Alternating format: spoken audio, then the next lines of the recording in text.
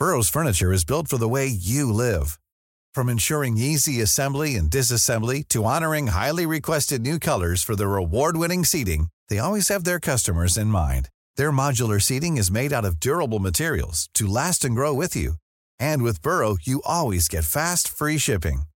Get up to 60% off during Burrow's Memorial Day sale at burrow.com/ACAST. That's burrow.com/ACAST. burrow.com/ACAST. Ready to pop the question? The jewelers at BlueNile.com have got sparkle down to a science with beautiful lab-grown diamonds worthy of your most brilliant moments. Their lab-grown diamonds are independently graded and guaranteed identical to natural diamonds, and they're ready to ship to your door. Go to BlueNile.com and use promo code LISTEN to get $50 off your purchase of $500 or more. That's code LISTEN at BlueNile.com for $50 off. BlueNile.com, code LISTEN. Hello, my name's Jess Phillips and this is Yours Sincerely. I've always been a prolific letter writer, both the good and bad kind, and know the power of putting words to paper. So in this podcast, I want to give my guests a chance to celebrate 3 people that mean the world to them. Someone they love, someone who's no longer around, and someone who doesn't realise how significant a role they've played in their lives. And when we've heard more about each person, they'll reveal how they would sign off each letter. Grace Dent is a restaurant critic, broadcaster and author. She hosts the podcast Comfort Eating and wrote a memoir about her life and love of food called Hungry.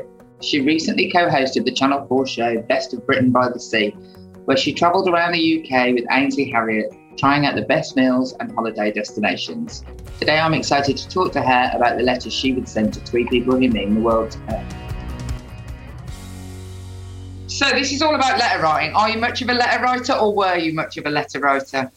I was a massive letter writer from about the age of 14 to 18. I think they were so we're talking about the mid-80s till when I got to uni in the early 90s. And I will tell you why, because obviously it was that point before the internet and before email, so you relied on it. And then there was also this sense of, there was a real romance about it, this idea that your friends in the summer holidays, you went in separate directions, and even though somebody was maybe only like 6 miles away, you wrote them a letter. Yeah. And you wrote them, you wrote, you know, there'd be like 7 pages, and you'd do illustrations, and it'd be full of gossip and stickers around them and things like that. And then also some of my earliest romances would have been in my goth days, when I was about 14, 15, 16 years old, goth indie days, and you'd go into the NME, and this is like obviously before Tinder, before internet dating. And that was how you would meet kind of fellow goths and fellow Smiths fans and fellow Cure fans. You would see a little, it would say, you know, tall goth Manchester, Sikhs, you know, Ice Maiden, P.O. Box 342. And I would, you just hung around in the local park in Birmingham called Pigeon Park, and it was just like, that's where the goths hung out. Yeah, no, but the whole thing is, I lived in Carlisle, and there was only about 18 goths in, like, you know, from Annan in Scotland to, you know, half Preston. Yeah. I thought we were overrepresenting in Birmingham Pigeon Park. Well, I wish I'd known you then, because I would have cleaned up in Pigeon Park, because I was an amazing goth. Absolutely would. And at that point, but you know, in history, so you'd write these letters to the NME, and then you would get them back, and you would, like, you know, they would have like cuttings in them from newspapers because they wanted to share, you know, a Clan of Zymox review with you that you hadn't seen, or a lock of their hair, or, you know, and you would write each other poetry. I always think there must be men who are in their 50s now or across Britain that are like, I've got some really bloody bad poetry by her. I think it is interesting, though, that now in 2022, if you have got something you need to say to somebody, I don't mean it, I mean, yes, in an official capacity, if you want to moan at Tesco or whatever, but if you want to say something to a friend, a letter still hits the spot. If I pick up, you know, some A4 paper and just write how I feel about someone dying or a new baby or something like that, people will always say, oh, just get a card and you write from the heart. Won't people always be more touched? Every time they will say, I got a letter. Whereas an email doesn't cut it. So do you have any letters of note that you've kept? I have 2 large silver boxes upstairs. Don't worry, they're not actually made of silver. They're silver. They're kind of bought from IKEA in like the 90s. And I've been carrying them round full of all my letters for 20 years. So I've still got them all. And I do sometimes... do I sometimes get them out? I find it very painful. I find it very... And I don't want to lose them. And I don't want them to be found when I die. So I don't really want them at the same time. It would be good if I could, you know, that thing Swedish death cleaning that you do where you're meant to get rid of everything that would be found if you died. Yeah. Vicky. And isn't it slightly fascist? Somebody once told me it's based on fascism. I don't know why. God. I don't know what the link between Vicky and fascism. Why can't we have something nice, honestly? Why does it always have to get back to that? 3 people you'd want to write a letter to. And the first one being the person who means the world to you. Obviously, you might have more than one person. I'll put the disclaimer on that you're not picking this person because you only like one person in the entire world. That would also be very goth. And that one person is Andrew Eldritch from the Sisters of Mercy, and that's it. No one else. No. The first person I'd like to write a letter to is... Okay, hang on, I'm going to set the scene. It's about 1979. It's Saturday morning.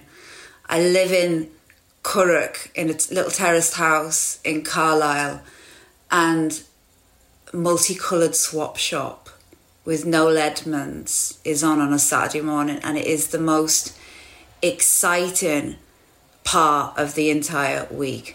Now, if you watch clips of it on YouTube, it's actually quite slow and quite adult, and it's not as sparky and mad as I remember it. But I think relatively by those days, the fact that it was children's television, and they had this thing where the Multicoloured Swap Shop was that you could swap your toys with other people. So you rang in and said, I've got Sky Electrics, and they put it on a board, and then someone would ring in and say, oh, I've got an A-Team. I've got an A-Team annual, and we're going to swap it anyway. And then all the pop bands came on, and Maggie Philbin and Keith Chegwin, and it was all very exciting.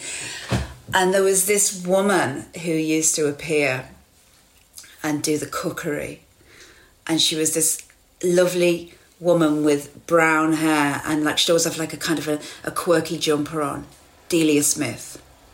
And she used to come on and just quietly and gently describe how to make fairy cakes, or how to make a pie, or how to make, you know, chocolate crispy cakes. And she was my first ever glimpse of cooking on television that I empathised and loved and wanted to do the things that she did. Now, I was looking into this and I thought, well, now, was that the first time I ever saw her? And I realised that her television career began in 1973. That was the year I was born. That was before she got to Swap Shop. So I think I was seeing her from being like the first times I was seeing television, you know. So I've known of Delia Smith all my life since I was, you know, I was probably like looking at her when I was in a crib. And I just love her. I think, do you think that she has become, like, I remember it was like 1992, I think, like when the summer collection came out, and literally all we ate was limes and capers. My mum became totally and utterly obsessed with it. Like everything had lime zest on it. Like everything we ate had lime zest and capers on it. But like, you know, like she now things that like we take for granted. I don't just mean lime. I mean, limes, we definitely take them for granted. But like she made buying trends, like her influence is considerably bigger than the sort of slightly piss-taking way that sometimes she can be treated. And it's sort of now a little bit become synonymous with like boring, like, you know, oh, it's a bit Delia. I think that a lot of things happened with Delia. First of all, yes, her importance to Generation X and older is it's priceless. There was a point where every house you went in, whether it was working class or middle class, you'd see her face propped up in the kitchen. That, like, you know, with One Is Fun or the winter collection. Do you know her? No, I don't know her at all. No, I just kind of almost don't want to. When I love somebody so much, I don't want to meet them, because I'm so bothered that they'll be horrible or just having a bad day. And I've swore by this all my life. If somebody asks me to be somewhere, where I was once at a party and someone said Morrissey's coming, so I went home. I was so scared. I was like, a lot of people would be saying right now, you made the right decision. I do think with Delia, there's been a slight rewriting of history, because much as I love Mary Berry and she's done some incredible things, and much as I love Prue Leith and she's done some incredible things, because Mary Berry did Bake Off, and, you know, it became this kind of it became folklore, which I'm sure a lot of younger people, that she had been around forever, and she taught the nation to cook. Now, yeah, I agree. We had Prue Leith's cookbook. We did, but it was like a big tome that was like, you know, I don't know, like more like an encyclopedia of cooking.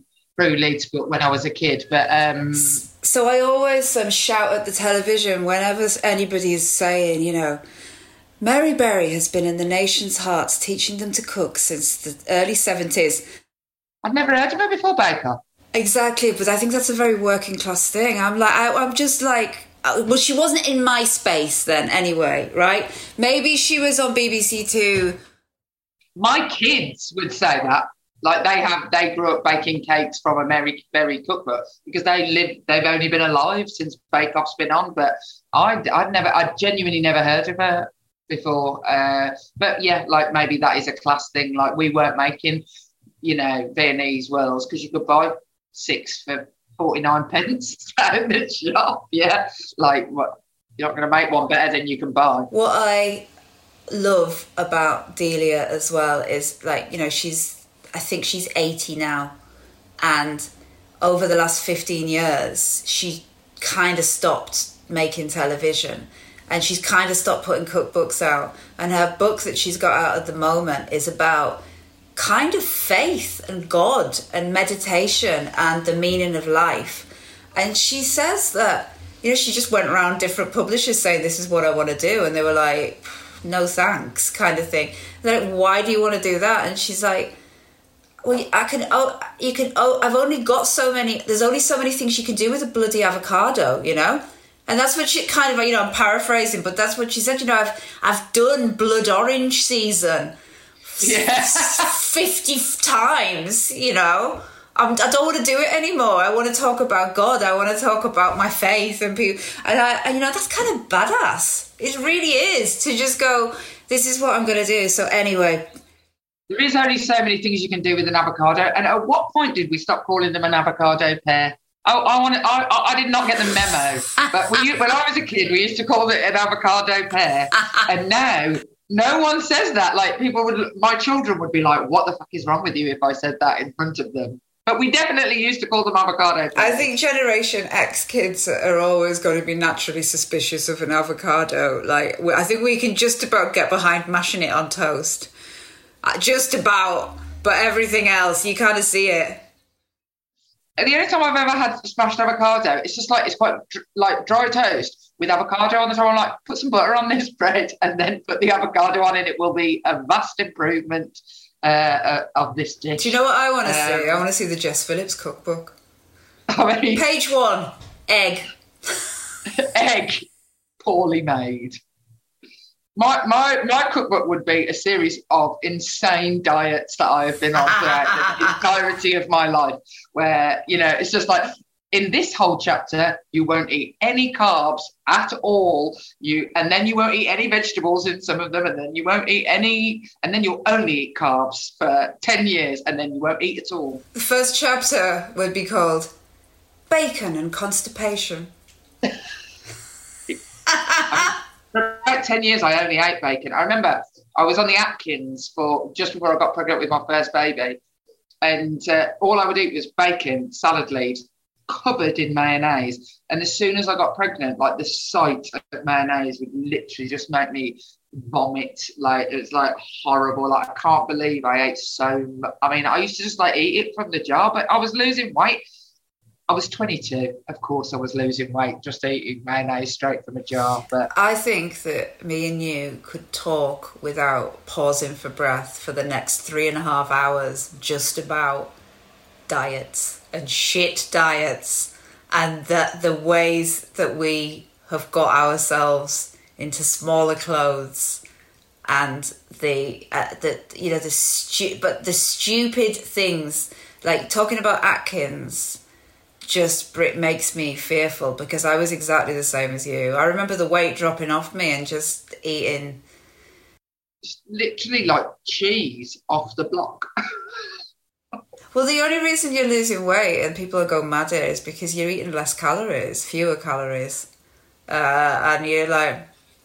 Yeah, well, that's what my husband is like. Oh, you know, it's very, very annoying that if you just move more and eat less, you will lose weight. That is an irritating fact, but it is sadly the truth. It is an irritating fact. It is an irritating fact. Anyway, Delia would have none of this. There was always lots of butter and sugar and everything in her recipes, and that's why we loved them. So how would you sign off your letter to Delia? I would say, thank you for making me see at an early age that a life in food could maybe be possible. And you did invent TikTok food, and I would like to apologise to you on behalf of the nation for laughing about the fact that you put tinned mince and like frozen mashed potato together, because basically now you would have about 70 million followers on TikTok. Love you, Grace.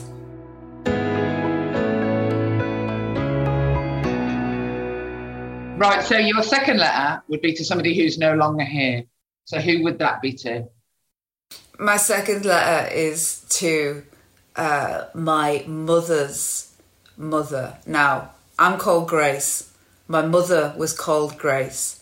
Her mother was called Grace, right? My grandmother Grace was an absolute... She was a piece of work, right? And I only realise now, she's been dead since 1994, and I only realise now the travesty that I didn't get... That I can't spend time with her now, you know, because I miss her. And now I look back at what an absolute piece of work she was. She was funny. She took absolutely no prisoners. Proper northern Cumbrian woman, the youngest of 7 sisters, had grown up on the side of a hill in remote Cumberland. Kind of women that like killed their own sheep and pigs. Rode around on bikes being like amateur midwives and amateur... If you haven't got a granny who was an amateur midwife, you're not working class. I mean, my nan, exactly. When I was door knocking in my constituency, they were like, oh yeah, I think your nan delivered me. I'm like that. Sorry about that. I hope she did an all right job. Amateur midwives. Yeah, amateur, like, my mother would go, oh yeah, your gran used to lay all the bodies out because she'd had some nurse training, you know, and you'd be like, what? Oh yes, you know, my gran on her bike, it's just an absolute, like, always, my grandmother was always in umbrage with people. So she would have a list, you know, she lived in this terraced house at the other side of Carlisle, and she had a list of people that were like basically on her shit list. And it would be over some, you know, some slight, you know. And she was just funny. She had she was one of those grans who, by the time she was about 65, she was almost spherical, right? You know, proper like 1970s gran. Spherical, wore a smock dress. She had white cotton wool hair. She had pernicious anemia. She had really big, enormous arms, right? Really big, enormous gran arms, a walking stick, and this massive white handbag, which she took everywhere, which had it had all the deeds to her house, all, like her purse, all of her premium bonds, all of her, like, all, you know, everything. I always said, everybody's birthdays written on pieces of paper, and like her will and everything in this bloody massive handbag that she took everywhere. And I always say that her handbag was like a rudimentary version of the internet. It was just like everything just there. She devoted her entire life to my granddad. My granddad was away in the Second World War for the whole of the Second World War.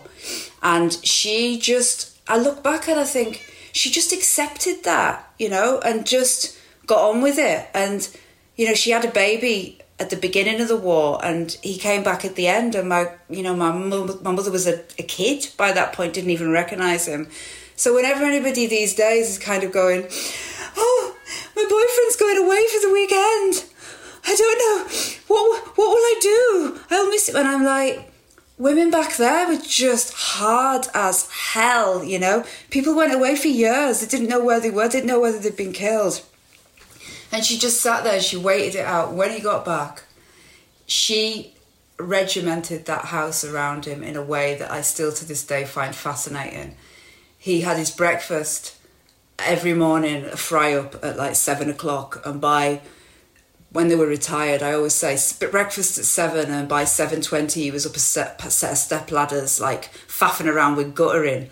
And by that point she was setting the table for lunch.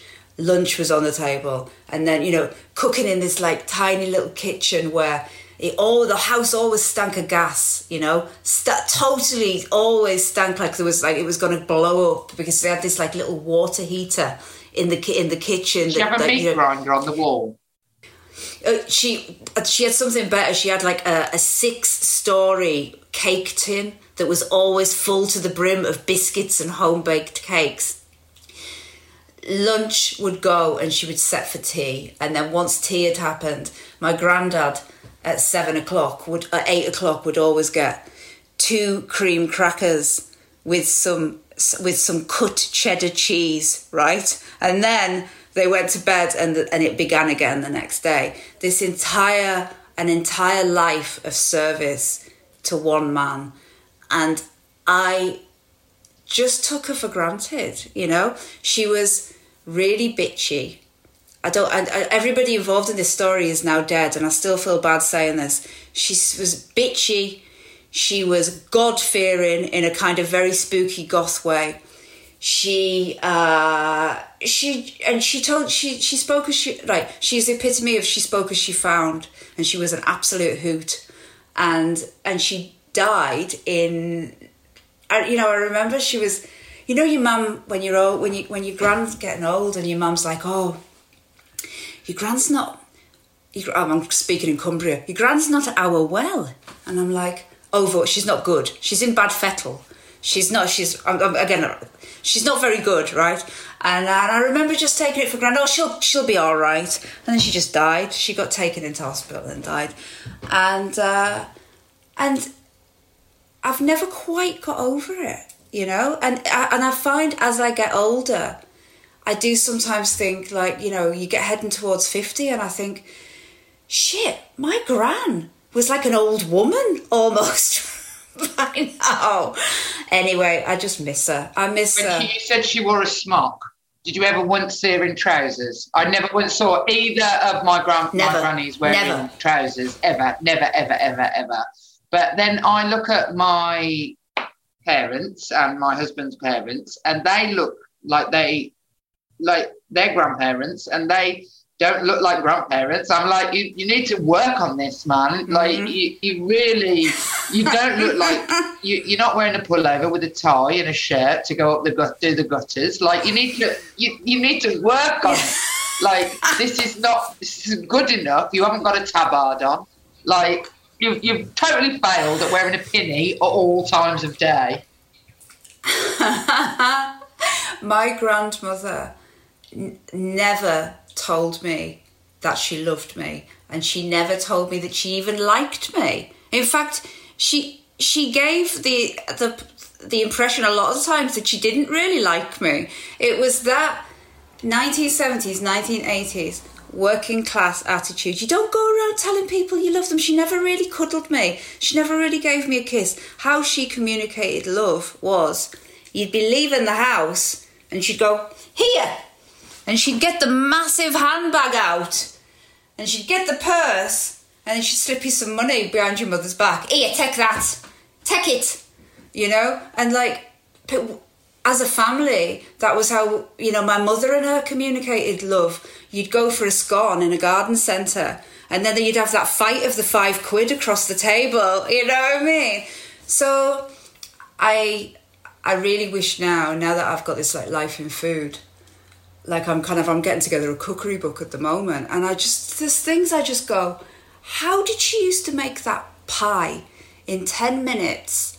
She would make it every day. She'd go fling flour at the board, fling a bit of water at the board, maybe a bit of lard or suet, and she just seemed to do it with one hand.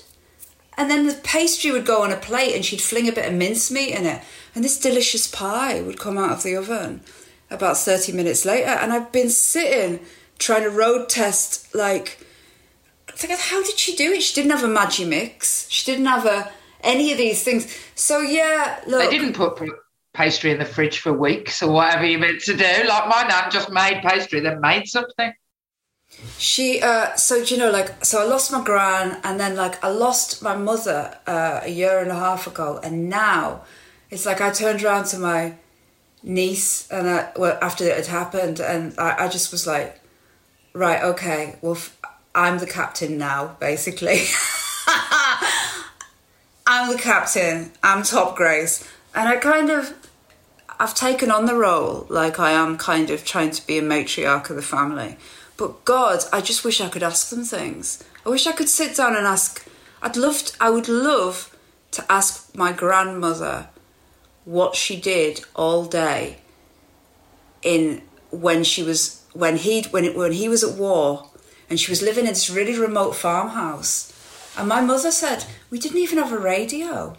We didn't have anything. We didn't have a telephone. We didn't have a radio. We didn't have any music. We didn't really have any power.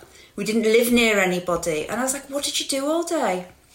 And she said, she had a routine, you know. Monday would be washing, and Tuesday would be whatever, sticking it out on the line and making jam and, you know, just filling your time. But the intense loneliness and isolation. So, God, I would love to just have a couple of days with her. Yeah, and also when you don't realise until you grow older that you want to be a bit of a piece of work. Do you know what I mean? Like you don't take it for granted, especially those matriarchal women, because they're just there and they're just being funny and like amusing, and you just let's like because your aunties and that, they're like that as well. Like it's just like that's the way that generation is. But then you just take it for granted, and then you can't absorb it. Like you can't get out of it what it was. Do you think that her like cooking, well, obviously the cooking was a big thing, that's the way she showed love, was to cook? Also there's a class thing about that as well though, isn't there? Like my nan would say, I haven't got much in, and then you'd open the door and there'd be an enormous spread just like that. I've just thrown a few things together, don't be expecting too much, just a few Kit Kats. And it was literally like you were in like Food Glorious Food. It's just like, Jesus, man, this is a lot, we're not going to eat this. You know, my gran was like, she was of the ilk that when the big supermarkets arrived, like the big Asda and whatever, she didn't want to go to them. She was determined to keep on going to the tiny little shops, tiny little butchers and things like that, which is very modern now. It's very like trendy. Honestly, we've got this, like, it's called the Clean Kilo, and it's like where people go and buy, you know, you buy it like in a bag of fennel seeds or a bag of dal or whatever, and it's like uber middle class. And my husband was like, do you remember Super Scooper on the high street when we were kids? We go and get cornflakes. It's like that used to be for poor people. This is now like the uber trendy thing to do. It's amazing how that has all been totally co-opted as being really middle class. It's all been, yeah, God, she would go into these shops. She'd go in, and she was like the scourge of these people, because she'd go into the butchers and just like really go, these sausages, are they good? And he would go, you could see that, you know, she liked to see the fear in the eyes of the butcher. So I kind of respect that, and that's like it's a thing that now we're told to ask the provenance of stuff, and she was always bloody doing that. Do you know what the funny thing is that I always say about my grandmother is that she would she would just say the truth to somebody right to their face, and people were astounded by it. And we once went to a garden party in the 70s, like when like hospitals and places like that had garden parties, and it was garden fetes, and there's like a tombola and a guess the weight of the fruitcake. And Jimmy Savile turned up. And he used to always turn up. I mean, this is it. He used to turn up at all these bloody things. And he turned up, same as ever. And he's in his sweaty, you know, tracksuit with his armpit hair and things like that, and he's walking through glad-handing all the grannies and kissing people. And he got to my grandmother, and she just grimaced at him, and his face kind of slid past her because he realised he was getting nowhere with my gran. And she turned round and she went, "Oh, he stinks of flesh," because obviously he didn't wear deodorant, right? And because he was such an enormous star, you know? I mean, this is the equivalent now of taking someone to a party and they like kick Elton John up the arse or something, you know? And it became family folklore for 20 years that my grandmother had the temerity and the brass balls to insult Jimmy Savile. And then, do you know, so how I would sign this letter off is, Gran, you were right. Gran. Always the ones you most expect. It's like, Gran, everybody was appalled that you were rude to Jimmy Savile. And it turned out that he became the bloody greatest villain of all time, right? So, yeah, you're bang on. Ever yearned for the perfect pub to reveal itself from some unexpected alley? Well, The Moon Underwater is the podcast for you. Join me, John Robbins, and the lovely Robin Allender. Hi. As we help a special guest create their dream pub. From the drinks behind the bar to the music on the jukebox, The Moon Underwater is whatever you want it to be. So, if you would like to join us in Desire's beating heart, search The Moon Underwater. Or maybe The Moon Underwater will search for you. Burrow's furniture is built for the way you live. From ensuring easy assembly and disassembly to honoring highly requested new colors for their award-winning seating, they always have their customers in mind. Their modular seating is made out of durable materials to last and grow with you. And with Burrow, you always get fast, free shipping.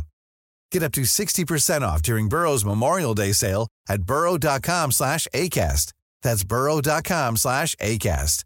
burrow.com/ACAST. Hey, it's Danny Pellegrino from Everything Iconic. Ready to upgrade your style game without blowing your budget? Check out Quince. They've got all the good stuff, shirts and polos, activewear, and fine leather goods, all at 50 to 80% less than other high-end brands. And the best part? They're all about safe, ethical, and responsible manufacturing. Get that luxury vibe without the luxury price tag. Hit up quince.com/upgrade for free shipping and 365-day returns on your next order. That's quince.com/upgrade. Hi, I'm Daniel, founder of Pretty Litter. Cats and cat owners deserve better than any old-fashioned litter. That's why I teamed up with scientists and veterinarians to create Pretty Litter. Its innovative crystal formula has superior odor control and weighs up to 80% less than clay litter. Pretty Litter even monitors health by changing colors to help detect early signs of potential illness. It's the world's smartest kitty litter. Go to prettylitter.com and use code ACAST for 20% off your first order and a free cat toy. Terms and conditions apply. See site for details.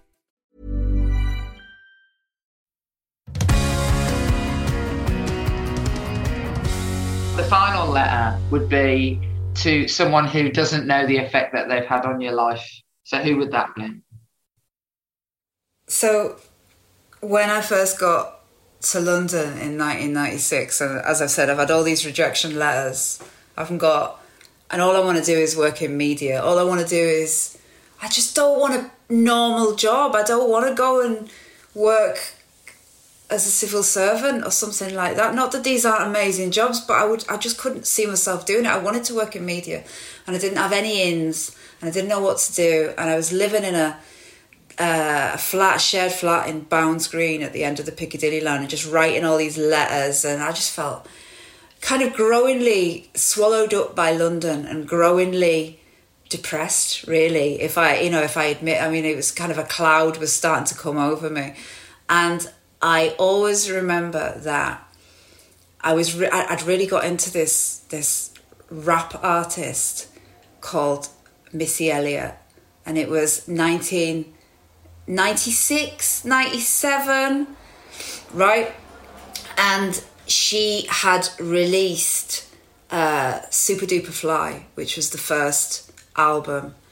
And we had that on CD, the girls that I lived with in the house, and we just played Super Duper Fly the whole time on this, like, you know, playing, I'm trying to think what it was. It's like just this small tinny stereo, you know, and everything about her, she wasn't a dolly bird.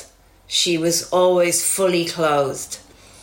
She was she's a lovely looking girl, but she wasn't maximizing on her looks, and she, you know, wearing all kind of whatever, you know, she wasn't being a pop star like that. And we just played Beat Me 911 and The Rain and Sock It To Me and Hit 'Em With a He continually in that house, and I just loved it. And one night I was feeling like absolute crap, and I sat down, and there was a VH1. Do you remember VH1? VH1 behind the music, Missy Elliott, and it told this story of where she was in 1993, and she'd gone to New York and been put in this house with about 20 other artists by their record company, and she just had a really hard time because they were trying to market her as an artist, but she wasn't any of the things that you have to be to sometimes to rise in media. And I was kind of finding this all at the same time. You know, I wasn't, you know, all I wanted to do, I wanted to be an MTV presenter. I wanted to be I wanted to work in fashion magazines, or I wanted to be on telly, and I wanted to do all these things. But, you know, I was a small girl with funny teeth from Carlisle with a big bum who didn't know anybody, living in a bloody flat in Bounds Green with no money and like no inheritance coming to me and no connections in media and no fancy media degree, and like, you know, I didn't have a way in. And I remember just watching this thing with Missy Elliott and her saying, I mean, it was, you know, she was basically saying, I'm living in this like little room, kind of, you know, making beats or whatever they used to call it back then. And the record company didn't know what to do with me. You know, I didn't want to wear, I just didn't look the part. But I just kept on going, and I kept on going, and I kept on going until eventually all those 20 people, almost all of them, left the house. And she was friends with Timbaland, and they started to make this amazing music. And to me, she was just this role model from then on, you know, and she was the soundtrack to the 90s, me living in Bounds Green, starting to get into media, living in Camden, living in South London with a load of people. She put out this album. What's it got? It's got Miss. Oh God, what was the second album called? Hang on a minute, Miss It Right. So she put out The Real World, right? And The Real World, that was about 1999, and by that point I was working for the Daily Mirror, and they were sending me off because I was like young and pliable and would just get on a plane at the drop of a hat, because I had like nothing to stop me. And they were sending me to Jamaica and America, and I was doing all these crazy stories, and I just listened. I remember listening to She's a Bitch and All in My Grill and Hot Boys on the Real World album. That, to me, is one of the greatest albums of all time. And then the one after that, Miss E, So Addictive. So that's Get Your Freak On, 1 Minute Man, and For My People. She has been like a driving force, because I always say it's not a bad day if you've got Missy Elliott on. And still now, God, you know, like I'm babes, I'm getting on, right? But I will still walk out in London and I just think, right, I've got to go to a meeting, I've got to face 10 people, like I need to convince them something, and there's people around that table that hate me. She's a Bitch by Missy Elliott. Just play it. Just play it. Today? Yeah, exactly. She's a bitch. Feel like it's about your gran. My gran would like completely support this. So yeah, it's funny. So when you said somebody that would never know what you meant to them, you know, I'm sure when Missy Elliott was making music about her life experience, she probably wasn't thinking of a little lass from Carlisle, you know, who lived in the most monocultural background ever. You know, I grew up in a absolutely white Protestant background. We didn't even know any Catholics, right? It was like, we didn't even know anyone as continental as that, you know, as different. So Missy Elliott would never have thought that, but if she, to me, has been a role model, I always think, what would she do, you know? Did you break into the media? What was the thing that did it? I eventually got work experience at a magazine, and it was Marie Claire magazine, and I went there with the attitude, I am not leaving. Like, I'm not leaving. Like, I am not leaving. And I always say, I never was able to watch Ugly Betty, the show, because to me, and this is a very modern term, I find it triggering, because it reminds me of that point of turning up every day and, you know, with my kind of silver fillings and and my, you know, I didn't have any money, so I didn't have any money for clothes or anything like that. But I remember I got there and I realised that almost every single person that came through as an intern, we didn't call it intern there, work experience, was from a very wealthy background, and they were coming for 2 weeks and they weren't going to push themselves that much, and then they were going to float off out the door. So if they were going to have 25 of those in a year coming for 2 weeks, I thought, what I need to just do is be absolutely indispensable. And, you know, I spent like months and months getting the editors stuff from the dry cleaners, you know, without a ticket, and, you know, like going to get breakfast. I say to my kids, the way to get a job, just like in my office, like people will turn up in an election campaign and they like, some people are like so keen. I always end up giving them jobs in the end when I've got them, because I'm like, get that kid back. He was amazing. Like I say to my kids, just turn up on time, do everything you're asked. Literally just I would, I don't care what education you've got. That is what I want out of somebody who I employ. Just be like just be up in their face with doing shit. Like, make yourself busy all the time and just keep turning up. Just turn up on fucking time. That's all I'm ever going to ask you. Just turn up on time and just do the things that you're asked. You've got to be like that to an extent where people start immediately saying, how long are you staying for? How long are you staying for? Because they're panicked that you're going to leave. Because you've went in and suddenly you're just kind of going, okay, who wants a coffee? And the coffee appears. And then it's like, oh, what, you want me to... So you're doing like amateur kind of, you're doing like amateur internet kind of sleuthing. And then you're suddenly doing, you're kind of fixing people's computers. And it's that, the minute... And I could see it right away that people were kind of saying, when are you going? And every time anybody said, when are you going? I would just lie. Because I would just kind of go, oh, I'm just here for... about for a month, and just lie and just kept on staying. And and eventually I got a job. But I didn't really write in that position at all. And then eventually I basically went freelance and started to work for and write for lots of other places, loads of other magazines and newspapers. Started working for The Guardian quite a lot, The Daily Mirror.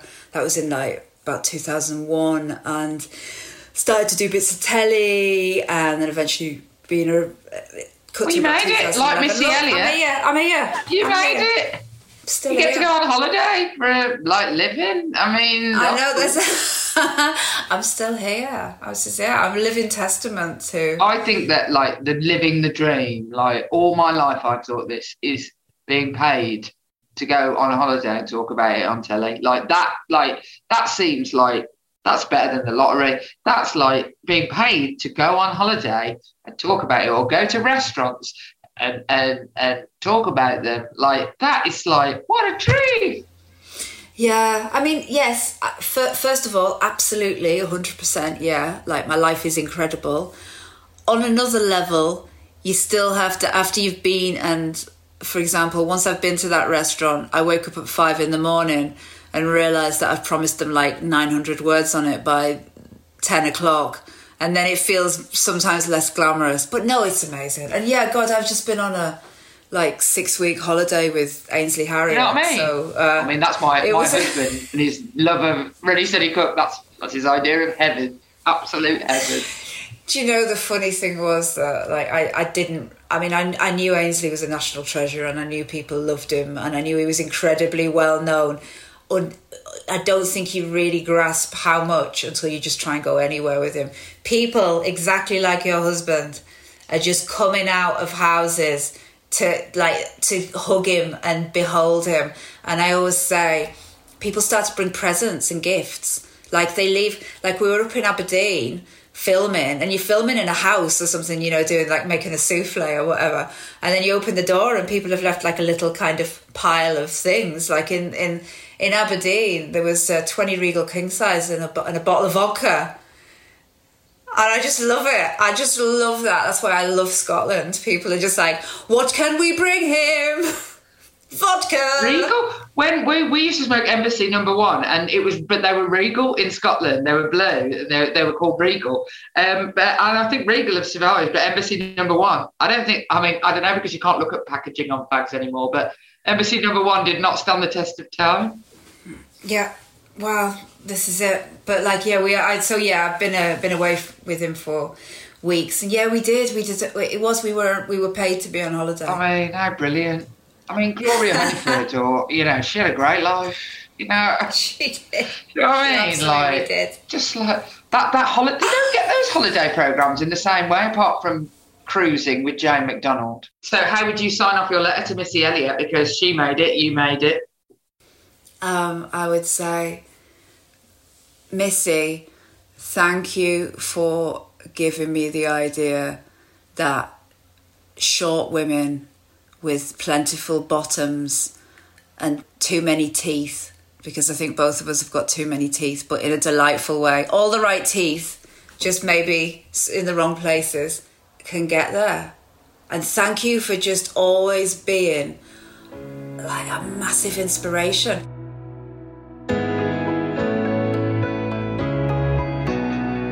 Well, thank you very much for sharing all your brilliant letters with us, Grace. It's been a total hoot, as I imagined it would be, notwithstanding technical difficulties in all of these things. I'm going to go home and make my husband cook me something with limes and capers. Halloumi. I'd never heard of halloumi before that summer cookbook. That was the first introduction, I believe, of halloumi to the British Isles. Thank you so much for having me, and thank you for letting me talk about things that are really important to me. That was lovely. Thank you so much. It's nice to talk about things that, like, nice things, the people that you like. I spent all day talking to people, A, who I don't like, and B, who I have to say I don't like over and over and over again. So it's always a pleasure to be nice. Thank you so much for listening to this episode of Yours Sincerely with Jess Phillips. If you want to hear more conversations just like this, make sure you follow Yours Sincerely with Jess Phillips on the podcast provider of your choice. And why not write a letter to your friends, telling them all about this podcast? You could also follow us on social media. We're at Jess Phillips Pod. Goodbye.